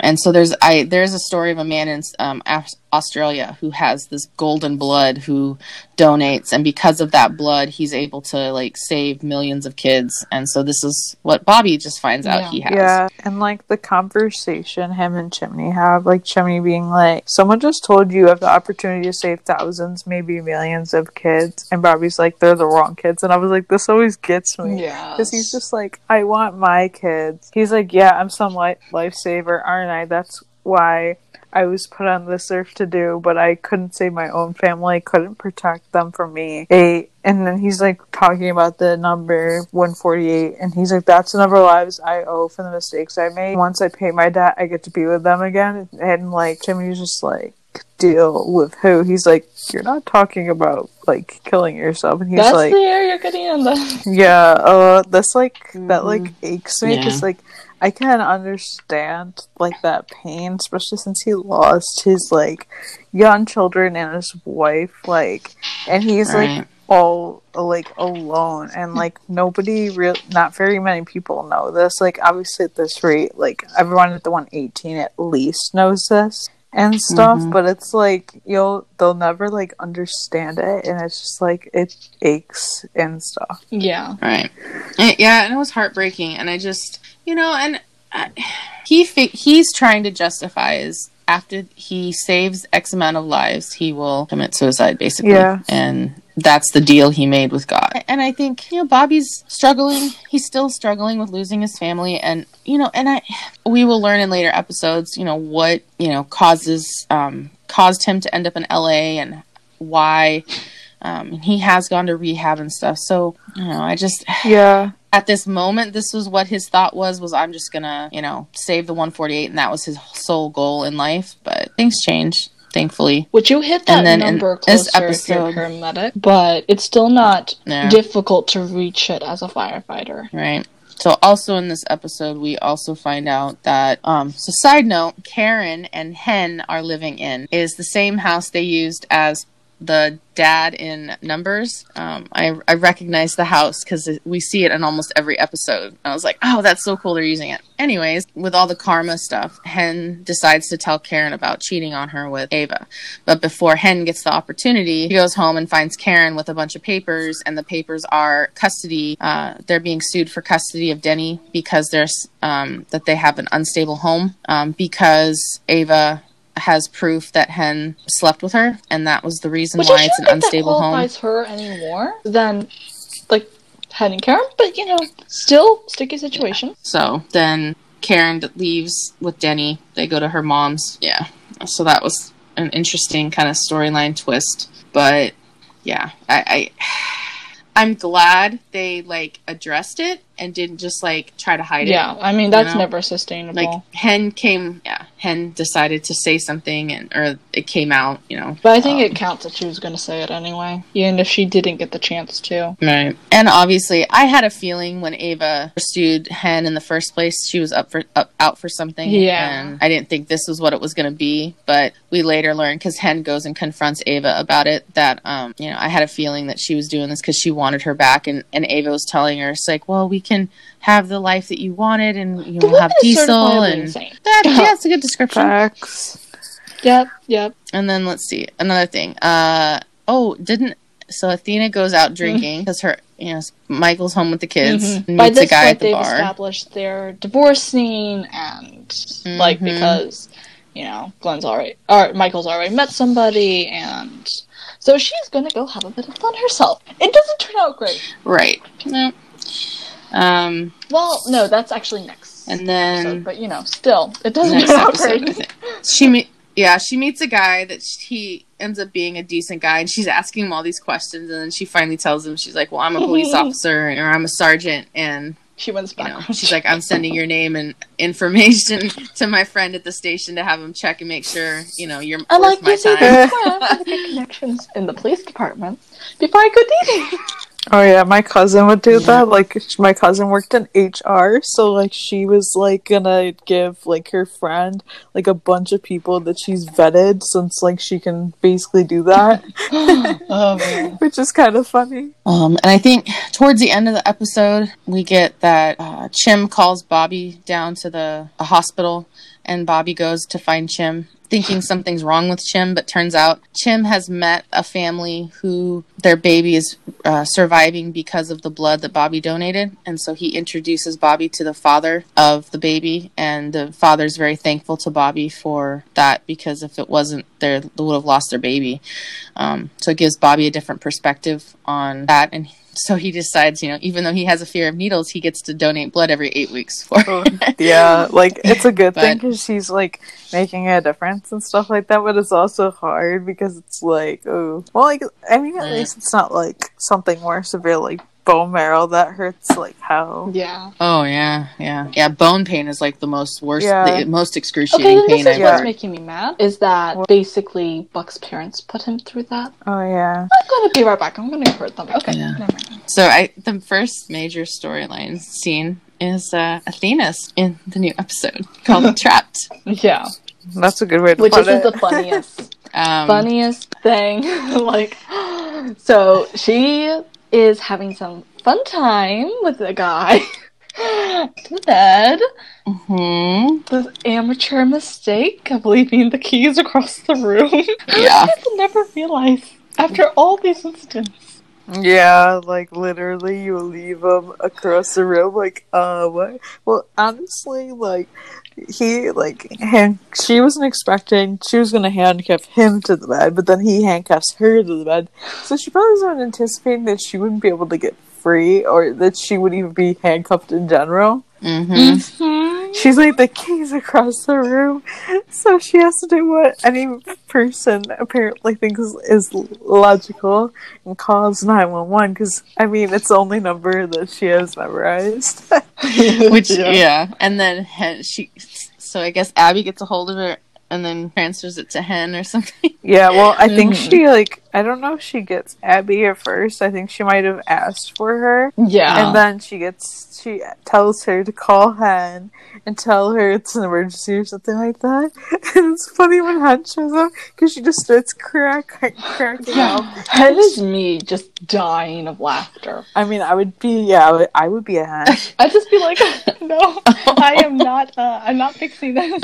I'm just going to stay here and like scream with laughter. Okay, I'm so helpful. And then, Hen does what I would do is like take pictures. Yeah. Right. And the selfie. Send then to the 118 group chat. Right. And then I was like, can we just 911 Lone Star, can we get a Tarlos recreation of this somehow? Please. I want it, and I want Paul or Judd to be the one. Oh, I want Judd. Judd, hands down. That'd be so funny. Oh, I can see Paul making it funnier just with his sense of humor, but with Judd being the slightly uptight older brother. He never lived it down. That's why Neither it would be great. Live it down. Oh yeah. And Hen gets her the keys, and since she's like, okay, well, and then so she tries to go uncuff them, and Hen's like, did I ask you to, or Athena's like, did I ask you to do that? She's like, I just want them, and Hen's like, oh, okay. Oh, love that. Yeah. Funny. Yeah. And then this is the episode where you can really notice that Abby's mother is getting worse because she slaps her at one point. Yes. And Carla's just basically go be young.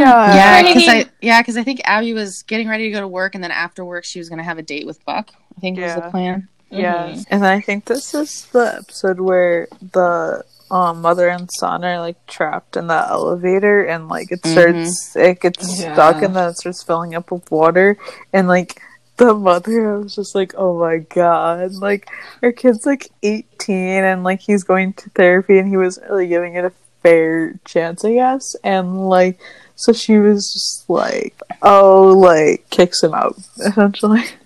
And so what now? Yeah. I always hate that kind of deal. Oh, you're 18, get out. Oh yeah, you're just because you're I wouldn't yes, you're technically legally an adult at 18, but you were in no way ready to handle the world. No, right. I would even argue that your brain isn't fully developed till you're 25, so I would argue that you're not technically an adult until you turn 25. Yeah. It's oh man. Yeah. I know my uncle. I love my uncle dearly, but he did that with his kids, and it's nope. Yeah, most people don't even have a first job until they're 18 or 19. So I might kick my kids out by the time they're 30, but other than that, they can start. Yeah, I know. Seriously. And then in this episode is the Buck planning the date. It's a hot air balloon date, which is something I would never in my life want to do. Yeah, I don't know. I would love to. I think I would like to travel in a hot air balloon, but it's also terrifying. It's like I feel like a lot of people get in accidents when doing this. Yeah. That's where I don't want to do it. This is why I'm going to do it after I'm a firefighter. So I can rescue my own damn self. Well, and even like Buck's like, she's like, yeah, I've never been up there, but she's like, I've answered calls about the ones that have collapsed or crashed, and Buck's like, oh, okay, awkward. And then, but before they get a chance to go up in it, she gets a call from Carla about her mom being worse and needs her to come home, and so she leaves Buck, which Buck then kind of struggles with that. So he actually goes back to the station on his day off to talk to Bobby to get advice, and he's upset because this isn't the first time she's blown him off because of something with her mom. And, we find out he's 26 years old, and he hasn't really been ready for a real relationship, but he likes Abby and just is like, he's kind of struggling with having to share her with her mom. And then, which, you know what, that is not unusual. Yeah, that's valid. Right. And then Bobby kind of reminds him, he's like, well, she's a good person because she's dependable, and, that's so people rely on her. So when you get into a relationship with somebody like that, that's going to have to come with the territory that you're going to have to share them. And but then him and Abby go and meet each other for coffee, and she does actually try to let him off the hook, kind of let him out if he wants out, because she understands that it's a struggle right now, and because she can't right now break out of the cage she's in, even though she's trying. But then he's like, the growth that he's had up to this episode is awesome, because he actually says, if this is where you're at, he's like, then I'm going to be there with you. And I was like, I was really proud of him. Like, yes, boy. Yeah. Proud of you. Mm-hmm. Yeah, because he'd really shown some growth in this episode. And then unfortunately the episode ends with, Abby wakes up one next morning or something, and her mom's passed away in her sleep. Best way to go, but heart-wrenching. Yeah. So, like, in my opinion, best way to go. Yeah, and I mean, because it's unfortunate, because dementia is one of those things. Dementia and Alzheimer's, it's a silent killer, because you could be a completely healthy person with memory problems. Yeah. So you could live a long life just not knowing things, and it's just, so I feel bad for Abby losing her my mom. grandfather had Alzheimer's. I think it runs a bit in the family, so that's lovely. But it's rough. Yeah, it is. Yeah. I mean, and losing family is never good, and but the good thing is that her mom's no longer suffering. Yeah. And that's something, it took me a long time to deal with that, when losing my mom, but I'm glad, because my mom's not suffering anymore. She was struggling there the last few months of her life because of the cancer and the side effects of the cancer treatment and other stuff that had happened because of the treatment. So, yeah. Yeah. So the new episode starts with Buck and Abby and her at her mom's funeral. And then they're back at Abby's place. I'm assuming it's like a condo, because she seems like she's lived there for quite some time. Yeah, that are a very large apartment. Which I do not know what apartment sizes usually are, so... Right. Yeah, say that. It depends, and stuff. Depends, if it's city, they're usually, smaller. But, it depends. Yeah. And so you kind of see, a montage of a couple of days or maybe a week after, and her Abby's getting rid of the hospital bed of her mom's and cleaning things out and getting rid of stuff, and putting her dining room back together, and which is emotional, because for the last however many years she's been doing this, her mom was been there and now she's not. No. And then they also kind of discover some things, like her mom wanted to travel but never got to. Abby wanted to travel but never did much anymore. Apparently she'd been an Olympic team swimmer or something and never really pursued that after she'd gone to the Olympics. This is when I have a moment of just going, does anyone in this show normal? Yeah. Seriously. I know, right? Really? Yeah. Yeah. But good for her. I like swimming. But right. And then I think Carla and Abby's brother are he knows what's in your closet, so they're thinking Buck's moved in, and she's like, he's not moved in. We're not there yet. There ever, but they don't know that yet. And then they get to the station, and Bobby's trying to create a dating profile because he's realizing it's time to get back out there. As someone who has I, as someone who has never done a dating profile, cringe. Just his way of doing this. Yeah, he doesn't know what he's doing. Like, he hasn't dated in like 20 plus years. Which, so, like, I'm sympathetic to that, but still. Right. Yeah, and like the dating scene has probably changed like at least 5 times since he's dated. So like it's a learning curve. Right.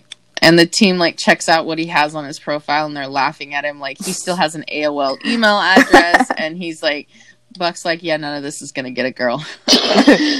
And then Buck realizes here he makes the comment that he's like, I'm in a seriously monogamous relationship and I'm the healthiest dater of all of you right now. And like, oh my god. That is so sad. It's like, good for Buck. It's so sad. And then, like, that gets crushed down real quick because somebody walks in saying that Buck basically ghosted him and, like, whatever. And he's like, that's not me. And, like, I think this is the girl that, like, slaps him and then, like, leaves. And then, they're just like, yeah. Probably still in a healthier monogamous relationship. But, you know. Right. Yeah, and then the next scene, or one of the next scenes, is Abby and Carla talking, and Abby gives Carla something of Abby's mom, and they talk a little bit about her mom always wanting to travel but never did, and I think kind of starts Abby thinking about things she's wanted to do but hasn't been able to do since she's been taking care of her mom, which, you know, we know what happens after that. And then, you know, we see, like, so I can see, like, this episode is, like, everybody's trying to resolve some of the storylines from the show, like, from the season. Yeah. Because it's the season finale. Like, episode 10 is the season finale. So, like, Ken's trying to, like, confront Karen and basically trying to get her back. Buck's out on a date and gets another, like, girl approaching him about this whole ghosting thing. And Abby's like, I don't even know who I am right now. And now I don't even know if I know you anymore.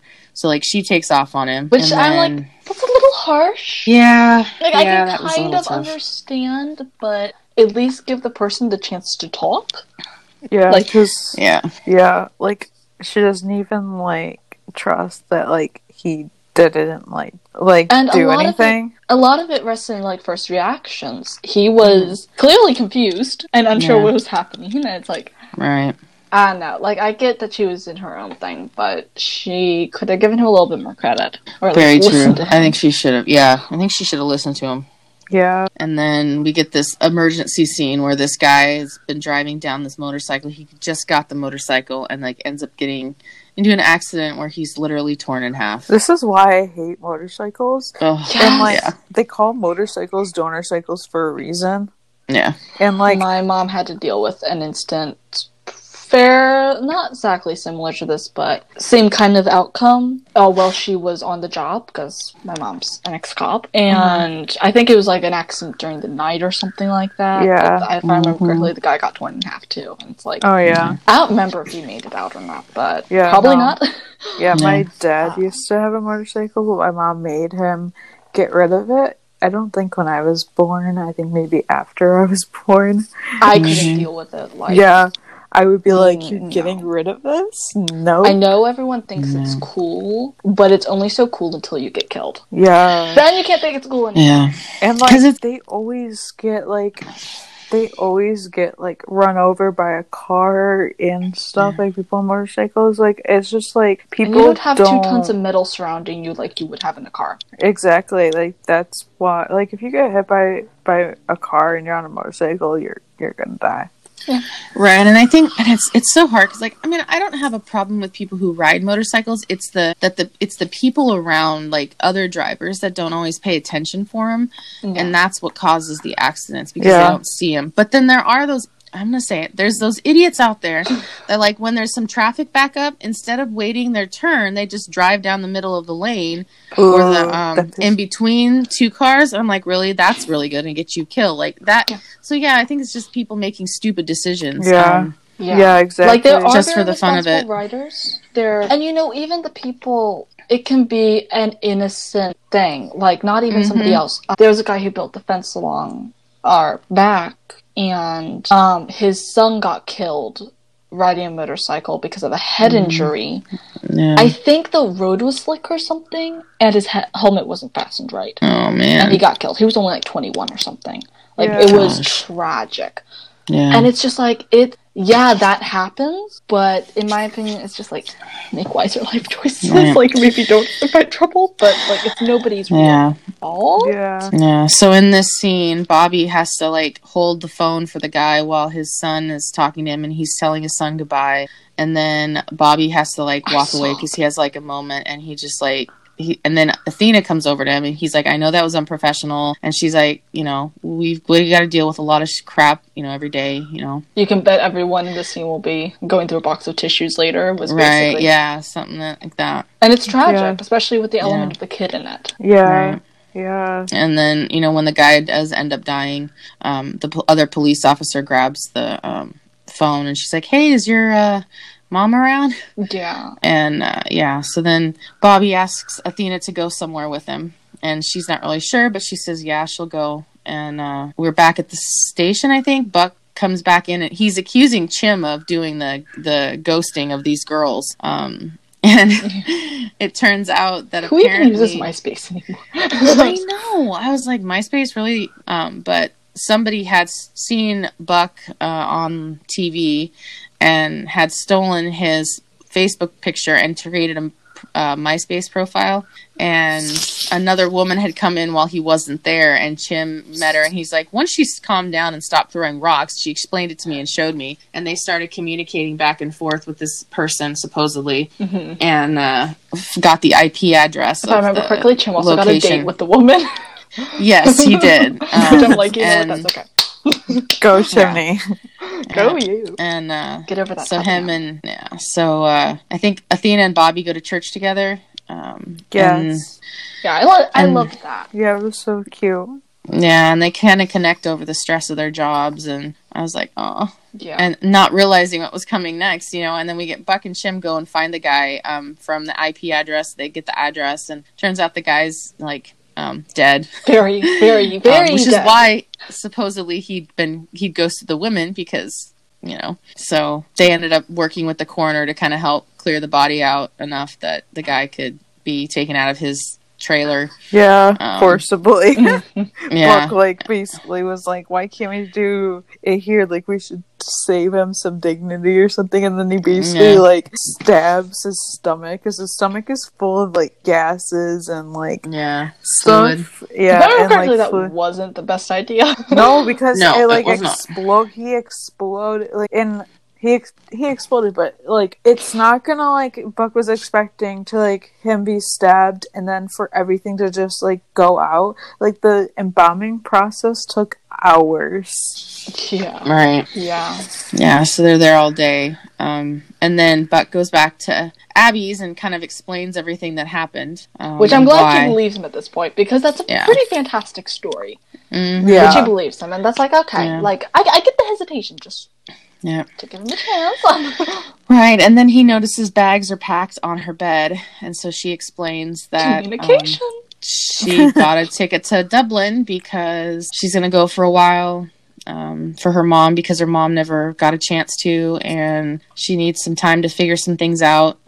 She realized she'd stopped caring for herself when her mom, she started taking care of her mom, and this was kind of a chance for her to recharge and really find herself, because she's been given everything to her life and her mom and her job, but she hasn't really put a lot of stuff in her own mental health. And he's supportive, which, any right and decent guy is going to be, because she needs some time. Her mom just passed away. She needs some time to, recharge and kind of get back to herself and find out who she is again. Which, that's valid. Yeah. And we, see, like, wrapping up, like, Karen comes home and she's, comes home to Hen, and, Karen's like, okay, don't make me regret this. Yeah. And, like, we see, she doesn't, but it's like, I was glad that got wrapped up as such. And I think usually this would be people who are like, okay, I want to see more of the process. I'm glad that it mostly ended here. Well, yeah, I mean, it did mostly end here. Unfortunately, we do get a little bit more drama towards, I think it's the first part of season 2. Oh, yeah. There is, but it's a little less centered around as much the cheating part. Like, Right. that's a problem, but it isn't as big a thing. I struggle with storylines like that, and I absolutely hate going through them, and it's like, so I'm just glad that it's mostly the storyline that's solely finished, going on the Sheen thing is mostly done. Right, so then we get Buck taking Abby to the airport. Buck won't go in with her because she was like, why don't you go in with me or something? And he's like, I learned a while ago never to go beyond the glass doors. Yeah. But he's supportive of her, and she's like, I feel kind of crazy for leaving him, him behind, but he promises to be there when she gets back. Which he literally is. He's waiting. Pretty much. Living in her apartment next season. But that is a whole nother storyline. Oh, yeah. And then we see Bobby getting ready for a date, and he throws his book away that he's been keeping track of the people he saves. That's good. Growth. Which is a huge growth for him, huge step for him. They go to the date, and we end up finding out that he's there on a date with Athena. I will say that, okay, so when I first saw this episode, when it first aired, I was like, oh, it's Athena. I'm like, okay, this is kind of weird, because at the moment I did think it was a little weird, because I was just like, well, okay, but after season 2 and I saw the relationship, I was like, okay, I like it. I didn't hate it when I saw it, but I was just like, okay, this is a little weird, for me. Right. But I actually think that they do make sense as a couple, and obviously they're a fully fledged couple. So I do like it. I like it. In fact, this is with the OG. I'm not as invested in any real relationship. We all know I ship Buddy. But if there's one that I'm I root for them and I really actively ship them, it's Bobby and Athena. Yeah. And I really like it. I don't think I had much of an opinion on it when I first saw the season. Oh, that's interesting. Yeah. But no, it grew into something I think far better than a lot. Yes, definitely. Yeah, I was surprised, but I was really happy to see both of them moving on, from their past relationships. Because this was huge for them. Yeah, and in some ways for me, I kind of think about it, and even though Bobby and Athena didn't really work together at the beginning of season 1, in some ways I kind of feel like they're the Judd and Grace of Lone Star, Lone Star, kind of equivalent as Judd and Grace. They're the mom and dad. Because Judd and Grace are kind of the mom and dad of the show. Because Grace is kind of that motherly figure, always wise, and I think Athena's very wise. Mm-hmm. I think they get along pretty damn great. Yeah. And Judd's a little bit more big brother, but he's still got the protectiveness. He's still nurturing and stuff like that. Yeah. So he's tough when he needs to be, but he can let down a little bit. Yeah. And I think Judd and Bobby have a lot of similarities just because they have gone through some pretty severe tragedies in their past. Yeah, I mean, if we wanted to go full dad, I'd still say Owen is still very much the dad of the crew. Oh yeah. Especially with Mateo. And true. But, so true. Yeah, But if we were going couples, definitely that. Yeah, for sure. But all in all, I mean, it was a good season 1. I was into it for season 1. I liked it. I liked how they balanced the relationships and the calls and the first responder side of it and how that affects your life outside of work. I liked kind of the start of it, and this was a good foundation for the show to start on. Yeah, it was definitely a good start, but it's definitely not a season I ever go back to rewatch. Same here. Yeah, I hardly ever rewatch it. I'll occasionally, I think, watch certain episodes, but hardly ever. Yeah, it was a good start. This is my least favorite season. Oh yeah, it ranks by low. far. Agreed. And if I go back to watch it, then I'm going back to watch certain scenes. Yeah, exactly. I'm doing a lot of bouncing in the episodes. It's just too many storylines in here that I had problems with. Yeah, too many characters I had problems with. Same. That evened out better in the later seasons. Yeah. So, I don't think I've ever heard anybody say that season 1 was their favorite. No. But it was a good, solid start. Yeah. So, Honestly, when one of my This is why they got renewed for better seasons. yes, Right. Honestly, when one of my friends, like when I got her to watch 911 after Lone Star, I was like, she was like, "Oh my god, I love Buck," and I'm like, "Oh, I don't." I was like, "Just wait until you get later in the season, or get through a few episodes. You might change a little." Yeah, and I think I've noticed with a lot of shows, like that first season, sometimes even the first few seasons, they're stepping in, so they're like taking their time. They're careful with the storylines they do. You show and share because like they want to make sure they get renewed, so they're like being careful not to go like full on huge in case it doesn't do well. And I kind of saw that with 911. Like I feel like they wanted to include a lot of drama, but they also were careful with what they did. So I mean, you're right. It was a good foundation, or I mean, I feel like it was a good foundation to get them renewed for a new season, to give them a chance to share longer and more detailed storylines later. Because obviously the first season is 10 episodes, so we only get like half as much than season 2 and 3, and is 18 episodes each, so we got almost twice as many. And far more storylines, and more characters. It's good. I am looking forward to when we tackle the newer seasons. But this was fun to go back and revisit.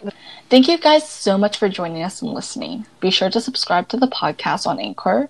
We also are on Spotify, Apple, and Google Podcasts, and pretty much everywhere that podcasts can be found. On iTunes, please rate us and leave us a review. It would mean a lot to us. You guys can follow the podcast on our socials at 911LS Roundup on Facebook, Twitter, and Instagram. You can follow me, Katie, at For Love of Tarlos on Instagram and at For Love of Tarlos on Twitter. You can follow me, Grace, at RonanRatha911 on Instagram and at SheepGirl31 on Twitter. You can find me, EJ, at EJ8302 on Instagram and Twitter. Bye. Bye.